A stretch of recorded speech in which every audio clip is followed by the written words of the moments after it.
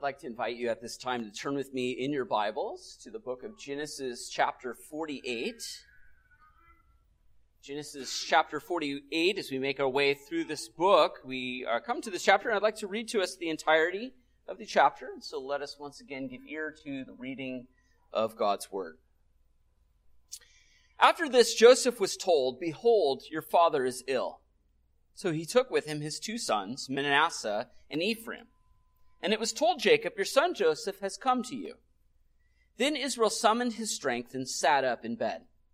And Jacob said to Joseph, "God Almighty appeared to me at Luz in the land of Canaan and blessed me, and said to me, 'Behold, I will make you fruitful and multiply you, and I will make you a company of peoples, and will give this land to your offspring after you for an everlasting possession.'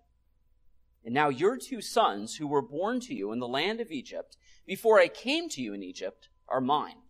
Ephraim and Manasseh shall be mine, as Reuben and Simeon are. And the children that you fathered after them shall be yours. They shall be called by the name of their brothers in their inheritance. As for me, when I came from Padan, to my sorrow Rachel died in the land of Canaan on the way, when there was still some distance to go to Ephrath. And I buried her there on the way to Ephrath, that is, Bethlehem. When Israel saw Joseph's sons, he said, 'Who are these?' Joseph said to his father, 'These are my sons, whom God has given me here.' And he said, 'Bring them to me, please, that I may bless them.' Now the eyes of Israel were dim with age, so that he could not see. So Joseph brought them near him, and he kissed them and embraced them. And Israel said to Joseph, 'I never expected to see your face, and behold, God has let me see your offspring also.' Then Joseph removed them from his knees, and he bowed himself with his face to the earth. And Joseph took them both, Ephraim in his right hand towards Israel's left hand, and Manasseh in his left hand toward Israel's right hand, and brought them near him. And Israel stretched out his right hand and laid it on the head of Ephraim, who was the younger, and his left hand on the head of Manasseh, crossing his hands. For Manasseh was the firstborn. And he blessed Joseph and said, 'The God before whom my fathers Abraham and Isaac walked, the God who has been my shepherd all my life long to this day, the angel who has redeemed me from all evil, bless the boys. And in them let my name be carried on, and the name of my fathers Abraham and Isaac, and let them grow into a multitude in the midst of the earth.' When Joseph saw that his father laid his right hand on the head of Ephraim, it displeased him. And he took his father's hand to move it from Ephraim's head to Manasseh's head. And Joseph said to his father, 'Not this way, my father. Since this one is the firstborn, put your right hand on his head.' But his father refused and said, 'I know, my son, I know. He shall become a people, and he also shall be great. Nevertheless, his younger brother shall be greater than he, and his offspring shall become a multitude of nations.' So he blessed them that day, saying, 'By you Israel will pronounce blessings, saying, God make you as Ephraim and as Manasseh.' Thus he put Ephraim before Manasseh.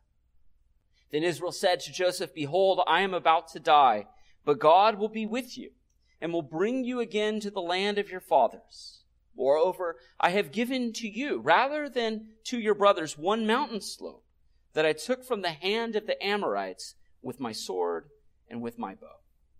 Well, the grass withers and the flower fades, but the word of our God shall stand forever. Let's ask this blessing upon it now. Dear Heavenly Father, we do thank you once again for your word. We thank you that it is living and active and sharper than any two-edged sword. So we pray that as your word is proclaimed, that you would pierce our hearts with your truth, that you would grant to us faith to believe all that is promised to us in the gospel, as well as hearts of gratitude for all that Christ has done. And we ask all this in his name. Amen. Well, beloved Lord, as I mentioned last week, we are in the final stretch of the end of the book of Genesis. These last few chapters really sum up the whole book. And as we come to the end of the book of Genesis, our minds are immediately drawn back to the very beginning, to the time in which God created for himself a people and a place. creating a people in his image and a place for him to dwell together with them. And as he created Adam and Eve, he blessed them and he commanded them to be fruitful and multiply, to fill the earth and subdue it, to expand the Garden of Eden throughout all the earth and populate it. Well, tragically, we know the story that they failed in that command, and they rebelled against their covenant God. But what was a command to Adam and Eve later on became a promise to Abraham. When God said, I will bless you, I will make you fruitful and multiply you and give you a place that you may dwell in. And that promise that God gave to Abraham was repeated to Isaac and reiterated to Jacob, and they clung to that promise throughout their entire earthly sojourn. Well, now Jacob's journey has led him down to Egypt, where he would spend the last 17 years of his life. And as death drew near, as he was able with the eyes of faith to look forward to the realization of the promises of God, he saw them from afar and he greeted them. And as death drew near, he made his son Joseph swear that he would not bury him in the land of Egypt, but rather that he would bury him in the land of Canaan, the land that God had promised to give to him and to his offspring, to bury him together with his father Isaac and his grandfather Abraham, all of whom died in faith. And even by being buried in the land of promise, they were clinging to they were clinging to the promises of God by faith.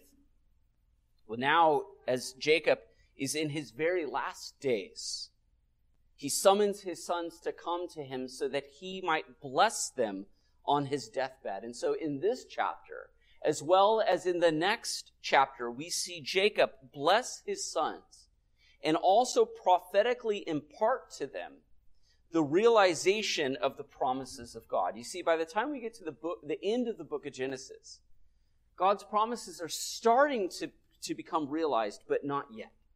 There's 70 souls that have made their way down to Egypt, not nearly as many as the sand of the seashore. And so Jacob, as a prophet, looks down the quarters of time and he speaks of the time in which God will realize that promise. And he proclaims that truth to his sons. First, in a private ceremony with his son Joseph and his two grandsons, Ephraim and Manasseh. And then next week we'll see in chapter 49 with the rest of his sons as he blesses all the 12 tribes of Israel. And I think it's important that Jacob gives special attention to his son Joseph and Ephraim and Manasseh, his two grandsons, because they've spent the majority of their life in the land of Egypt. Ephraim and Manasseh were born to an Egyptian mother. And so special attention is given to them to point their eyes not to what they could see in the land of Egypt, but to what is unseen, to the promises of God, to the land of promise that God would give to them.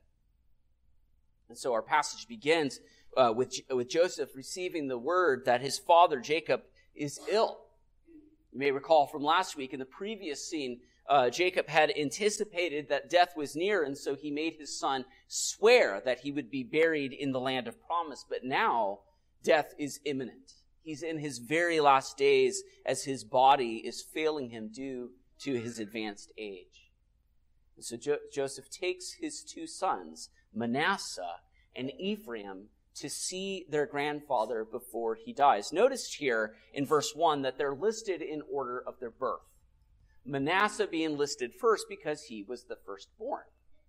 These two sons, Manasseh and Ephraim, were born to Joseph after his exaltation in the land of Egypt, when he was brought from prison, from the pit to the palace, and he was exalted by Pharaoh and given a wife, and this wife bore him two sons. And it's interesting as we read of Joseph naming these two sons, he doesn't give them Egyptian names, but he gives them Hebrew names, calling his firstborn Manasseh, which sounds like the word to forget. And he said, God has made me forget all of my afflictions. You see, the glory that he was currently experiencing far eclipsed the previous sufferings that he had experienced.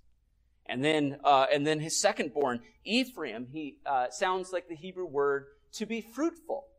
And so he says, God has caused me to be fruitful in the land of my affliction. And so there Joseph naming his two sons, showing that he still clings to the promises of God, giving thanks to God for the blessings that he had experienced. As Jacob hears that his son and grandsons had come to him, he summons his strength and sits up in bed. And as they stand before him, he recalls the first encounter where the Lord had appeared to him and affirmed to him the covenant promises there at Luz, also known as Bethel. You know the story. Jacob's twin brother Esau had sworn that he would put him to death, and so he flees from the wrath of his brother Esau to go to Padan Aram to find for himself a wife from amongst his kindred. And as he's fleeing the land of Canaan, the Lord appeared to him in a dream where he saw the stairway from heaven coming down and the angels of God ascending and descending on it, and the Lord standing at his side and swearing to give to him this land. He says, I will bring you back to this land. I will cause you to be fruitful and multiply you and give to you and your offspring this place. See, Jacob recalls that time, the first instance where the Lord appeared to him and made him his covenant partner. This is important because Jacob is the last person to whom the Lord will personally appear to reiterate these promises and to make him individually his covenant partner, thus making Jacob the last of the patriarchs. From now on, the promises are going to be extended to Jacob's sons and offspring, and they would be mediated through Jacob. In the same way that God doesn't appear to us individually to preach to each and every one of us the gospel, but rather he sends preachers out to proclaim and impart his blessing upon those who embrace it with faith. So here, Jacob, serving as a prophet, will extend that blessing to his sons, repeat the promises to his sons, and prophetically declare their fulfillment in the last days. And so as he has Joseph standing there and his two grandsons, notice what he says in verse 5. He says, your two sons are now mine. You see, what he's doing here is he is adopting Ephraim and Manasseh as full sons, so that they will inherit together with their uncles, the rest of the 12 sons of Israel. Just like Reuben and Simeon are his full sons, so now Ephraim and Manasseh are adopted as heads of tribes of Israel. This was common in the ancient Near East. It was common for a grandfather to adopt his grandsons as full sons so that they would be co-heirs together with their uncles. And so really, when we typically think of the 12 tribes of Israel, it's important to note that technically, it's a baker's dozen. There's 13 tribes because now we have Ephraim and Manasseh taking the place of Joseph. And yet when it comes time to divvy up the land for the allotments of the various tribes, there's still 12 allotments, because you may recall that Levi, the priestly tribe, doesn't get an allotment of land. So Manasseh, the tribe of Manasseh, and the tribe of Ephraim end up getting their own allotments of the land of Canaan. And so when Jacob adopts the two sons of Joseph, it in effect gives Joseph the double portion of the inheritance, that birthright that was due to the firstborn son. And so what is Jacob doing here? Well, he is bypassing his actual firstborn son, Reuben, and giving it to the firstborn son of Rachel, his favored wife. So you may think, well, again, here we see that favoritism. Here we see Jacob doting upon his beloved son and ignoring the sons of Leah. But actually, when we consider Scripture, and as we look later on in 1 Chronicles, this is actually a consequence of Reuben's sin in lying with Bilhah, taking Rachel's handmaiden, his father's concubine, and laying with her. As 1 Chronicles 5 tells us, it says, "For Reuben was the firstborn, but because he defiled his father's couch, his birthright was given to the sons of Joseph, the sons of Joseph, the son of Israel, so that he could not be enrolled as the oldest son. The birthright belonged to Joseph." So here, many, many years after the fact, we see the consequence for Reuben's sinful action. That he is bypassed. He is not given the birthright as the true firstborn, but rather it is passed on to Joseph as Jacob adopts these two sons. And we also see perhaps some other motivation on Jacob's part to adopt these two sons in that he recalls the tragic death of his beloved wife, Rachel. Upon his return back to the land of Canaan, we read that Rachel was pregnant and she was giving birth to her second son, Benjamin, and yet tragically she died in giving birth. And as her life was tragically cut short, here Jacob in his last days adopts two more sons, as it were, that came from her. And so claiming more children for his beloved wife. And then we read in verse 8, he asks Joseph a question which may startle us at first, when he says, "Who are these?" See, he's just been talking about Ephraim and Manasseh. He just adopted them as full sons, and yet now in verse 8, he says, "Who are these?" You may think, well, perhaps he's a bit senile at this point, Jacob being 147 years old, but this is not a senile memory lapse. Jacob didn't forget who it was that he had just adopted, but rather, I think when he asks in verse 8, when he asks Joseph, "Who are these?" he's beginning the formal adoption ceremony. In the same way that in baptisms in the Anglican Church, the priest, before he administers the rite of baptism, he says, "What is the name of this child?" Of course, he knows the name of the child, but it's part of the formal ceremony. Or perhaps also in a wedding, the minister asks, "Who gives this woman away?" It's not as if the minister doesn't know who the bride's father is. It's part of the ceremony. So here, I think Jacob is now calling Joseph to identify the two sons who are receiving the blessing of adoption and also going to receive the blessing of their grandfather. And so Joseph identifies his sons, not by name, because obviously Jacob still knows their name, but he identifies them as those whom God has given me. It's interesting. Joseph reflects the clear scriptural teaching that children are a gift of the Lord. As Psalm 127 says, "Behold, children are a heritage from the Lord, the fruit of the womb a reward." And Joseph can give thanks for these blessings that he had received, these two sons who by this time are probably in their early 20s, and yet he identifies them as those whom God has given to him. While born in Egypt to an Egyptian mother, Joseph nonetheless recognized the fact that they belonged to the Lord and treats them accordingly as he presents them for a blessing from their grandfather, the man of faith. Now we're given a key detail here in verse 10 that the eyes of Israel were dim. Due to his advanced age, he had lost his eyesight, he is blinded, and so it really falls to Joseph to stage direct this whole adoption blessing ceremony as Joseph has his sons go here and stand here and he presents them before his father. It's because his father is blind and he's not able to direct it himself. And so he brings Ephraim and Manasseh before Jacob, and Jacob is able to have them and embrace them and kiss them. Now this too, I think, is also part of the formal adoption ceremony.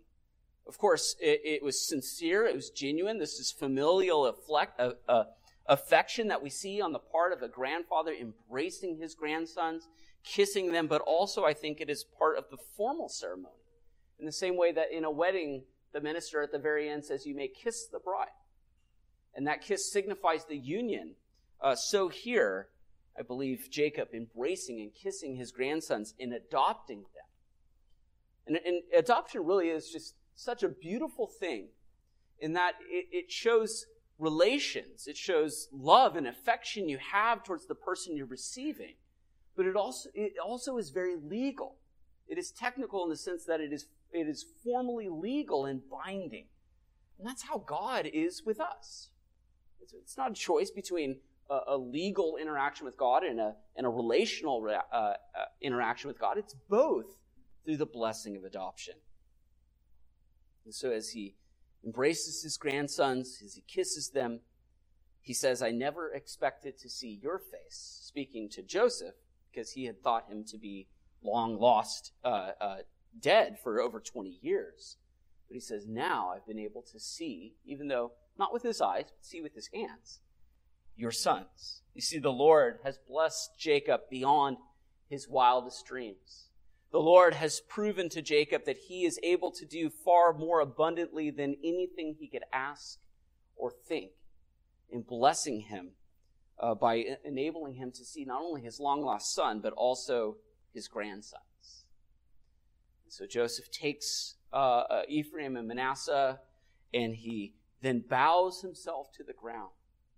Now this is significant, because Joseph, way earlier in life, had had a dream that not only his brothers, but even his father would be bowing before him, prophetically foretelling the exaltation he would experience in Egypt. And yet now that has happened, it is now Joseph's turn to bow before his father. This man, who is the second most powerful man in all of Egypt, is the one who is prostrating himself with his nose to the ground before his father, showing that his father, the man of faith, is more powerful than all the earthly powers on earth. And so he seeks a blessing from him. The greater always blessing the inferior. Joseph recognizes that as he bows himself before his father, seeking a blessing for him and his sons. And since his father was blind, it falls to Joseph to have his sons come forward for the blessing ceremony, where Jacob is going to lay his hands on the heads of his grandsons, his newly adopted sons, and impart the blessing to them. Now, the fact that there's two sons means Jacob needs to use both of his hands. And it's significant that the right hand would fall upon the firstborn, because that would show favor to the firstborn, the firstborn getting the birthright, receiving the double portion. And so Joseph, knowing that, has Ephraim stand in front of Jacob's left hand and has Manasseh stand in front of Jacob's right hand, so that they would get the blessing, the proper blessing according to birth. And yet what does Jacob do? Blinded Jacob, who we may think it may be a bit senile at this point, he crosses his arms. He crosses his arms, and he puts his left hand on Manasseh and his right hand on Ephraim. Now, as soon as Joseph sees this, he's shocked, and he's angered. We read it displeased him. It was evil in his eyes, and he even goes to the point of grabbing his father's arms and trying to correct his mistake. Dad, no, not this way. I had it all perfect, and you just blew the blessing ceremony by crossing your arms. And yet, what does Jacob say?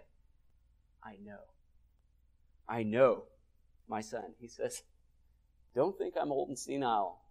Don't think I don't know what I'm doing because I'm blind. I know what I'm doing in giving the younger son the greater blessing. Now, this is ironic because Jacob was able, as the younger son, to get the blessing from his father because he had fooled his father. Isaac, who was blinded when he gave the blessing, had no idea that he was blessing Jacob instead of Esau. And yet Jacob here knows exactly what he is doing in crossing his arms. You see, each and every time this happens in the book of Genesis, where one is chosen and the other is not, or one receives a greater blessing than the other, it highlights the important point that God's purpose of election might continue, as Paul tells us in Romans 9, not because of works, but because of him who calls. So then, it depends not on human will or exertion, but on God who has mercy. In order to show that it doesn't depend on anything that these people are doing before they were even born, in the case of Abraham, or in the case of Jacob and Esau, God had chosen the younger over the older. You see, the Lord often flaunts social convention, and if we've learned anything in the book of Genesis, we should learn that. Abel being favored over Cain, Isaac being chosen over Ishmael, Jacob over Esau, Perez over Zerah, and even in this instance, Joseph receiving the firstborn right over his brother Reuben. You see, God often crosses his hands. God will often choose the ones that we wouldn't think he should choose. And he does that for a reason. As Paul tells us in 1 Corinthians 1, but God chose what is foolish in the world to shame the wise. God chose what is weak in the world to shame the strong.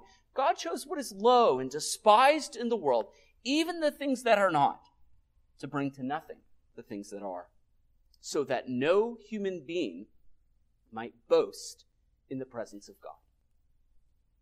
See, none of us are here today because of our own choosing. None of us can pat ourselves on the back for making a good choice. You see, God has chosen us, the low, the despised, even the things that are not, so that all glory and praise would go to him. And ultimately, I think that's what's being communicated here, is the younger receives the greater blessing than the older. And historically, we see this fulfilled in that the tribe of Manasseh will grow into the largest of all the tribes, much larger than the tribe of the tribe of Ephraim will grow much larger than the tribe of Manasseh, which ultimately is geographically divided by the Jordan River. And the tribe of Ephraim will become synonymous with the northern kingdom. It will be a much greater tribe, and we see that historically worked out in this blessing. But backing up to verses 15 and 16, we see the blessing itself as Jacob recalls the Lord's past faithfulness to him and to his fathers. And like that high priestly blessing we read of in Numbers chapter 6, the Lord bless you and keep you. The Lord make his face to shine upon you. The Lord be gracious to you and lift up his face upon you. Just like that blessing, this blessing invokes God 3 times. Notice that in verse 15, he first describes God, the God of his fathers, the God before whom his fathers Abraham and Isaac walked. Then he describes God as his shepherd, the one who has shepherded Jacob his entire sojourn here on earth. And then finally, he refers to God as the angel who has redeemed him, this angel who has appeared to Joseph, the angel of the Lord who speaks for God and yet is God. The very one with whom he wrestled on the banks of the river Jabbok. This one he identifies as his kinsman redeemer, who has redeemed him from all of his troubles. It is this God who will bless the young man before him. This God who has revealed himself to Jacob throughout his life, who throughout redemptive history has revealed himself through his acts and his promises to him. Ultimately, this is how we receive the blessing of God. We know God through his actions towards us. And we know God most fully through his actions towards us in his Son. And so it's interesting, as Jacob blesses Ephraim and Manasseh before him, he refers to God's past actions and how he's revealed himself to him as the God of his fathers, the God who is his shepherd, and the angel who is his redeemer. So when we read in the New Testament of blessings being given, we read things like, grace to you and peace from God our Father and our Lord Jesus Christ. It is our Lord Jesus Christ through whom we receive the blessing of God. It is through him that we know God and his actions for us. And so that's the type of God who is blessing the sons here. He says in verse 21, God will be with you. You see, even though Jacob was ready to depart this life, before he departs this life, he assures his son Joseph that God will never leave him nor forsake him, but that he would be faithful to bring them back to the land of promise. You see, here he warns Joseph not to get too tied to the land of Egypt. Even though he spent the majority of his life here, even though he's been exalted to the second in command over all of Egypt, even though his sons were born in Egypt to an Egyptian mother, he says, God will be with you and he will take you back to the land of promise. Here he foretells the Exodus. And as a token of the whole land, Jacob gives his son Joseph a portion of the land that he had obtained while in the land of Canaan. And he says here, it's translated in the ESV, I've given you one mountain slope. Perhaps some of you have other English translations. The Hebrew is a bit difficult to translate here, but literally he says, I have given you one of Shechem. Shechem. Now you may be thinking, well, I've heard of that place before. And if you're thinking about that, you're right, because it was Shechem that Jacob, when he had first come back into the land of Canaan, when he stepped foot back into the land of promise, he actually purchased a plot of land. He purchased a plot of land near Shechem. And it was only later on that his sons Simeon and Levi massacred the city of Shechem because the prince of that city had defiled their sister Dinah. And Jacob condemned their actions and still, as we'll see in chapter 49, distanced himself from their gross overreaction of administering justice. It was totally disproportionate to the sin committed. But here, in claiming this city, in claiming as taking it himself with his own sword and bow, and giving it to Joseph, I think Jacob here is forecasting the manner in which the children of Israel would inherit the land. That is, by conquest. You see, looking forward to the time in which God would bring the Israelites back into the land of Canaan to give them the land. They wouldn't get it through intermarriage. They wouldn't get it through purchasing the land, but they would get it through military defeat. They would defeat the inhabitants of the land. They would conquest the land as executioners of God's wrath. So here I think Jacob is forecasting that as he says, I've given you this land as a token of the fullness of the promises of God. Well, in some, we see in our passage, Jacob on his deathbed bless his grandsons and adopt them as co-heirs together with the rest of his sons. And as we consider that idea of adoption, of taking people who are outsiders and bringing them in to the covenant community, those who are far being brought near, I think we can trace that development throughout Scripture. As we read, for example, in Psalm 87, that speaks of the city of Jerusalem, Mount Zion, the fact that the Lord loves the gates of Zion more than all the dwelling places of Jacob. Glorious things of you are spoken, O city of God. Then it goes on to describe the inhabitants of the city of God, those dwelling together with him. And it says, among those who know me, I mention Rahab.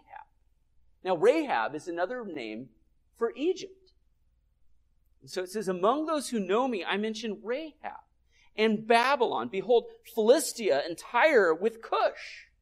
Here's a list of foreigners. Here's a list of Gentiles. Here's a list of people who are far away from the covenant promises of God, who are not born as children of Israel. And yet when the psalmist is recounting the inhabitants of the city of God, those dwelling together with him, it's mentioning the Egyptians and the Babylonians and the Philistines. And as each and every one of those people are listed, it says, this one was born there, they say. And of Zion it shall be said, this one and that one were born in her, for the Most High himself will establish her. The Lord records as he registers the people, this one was born there. Each and every one of us have been born somewhere. I would imagine most of us born in the United States, very far away from the city of God, Jerusalem. And yet, when God looks at us, he says, you were born there. You were born in Zion. You are part of God's people. You who were far have been brought near. And ultimately that is fulfilled in the new covenant when Jesus Christ comes to gather for himself his flock, to gather his people into one family. We read in Galatians chapter 4, but when the fullness of time had come, God sent forth his Son, born of woman, born under the law, to redeem those who were under the law so that we might receive adoption as sons. And because you are sons, God has sent the Spirit of his Son into our hearts crying, Abba, Father. So you are no longer a slave, but a son. And if a son, then an heir through God. And in Romans 8, Paul says, the Spirit himself bears witness with our spirit that we are children of God. And if children, then heirs, heirs of God, and get this, fellow heirs with Christ. You see, even as Ephraim and Manasseh were adopted by Jacob and made as if they were his full sons, they became fellow heirs, joint heirs together with the rest of their uncles. They got as much as the others. And that's how it is with us in Christ. You see, we are co-heirs with Christ. We get all that he gets. It's just remarkable as we consider the grace of God given to us in adoption in Christ. Amen? Let's give thanks.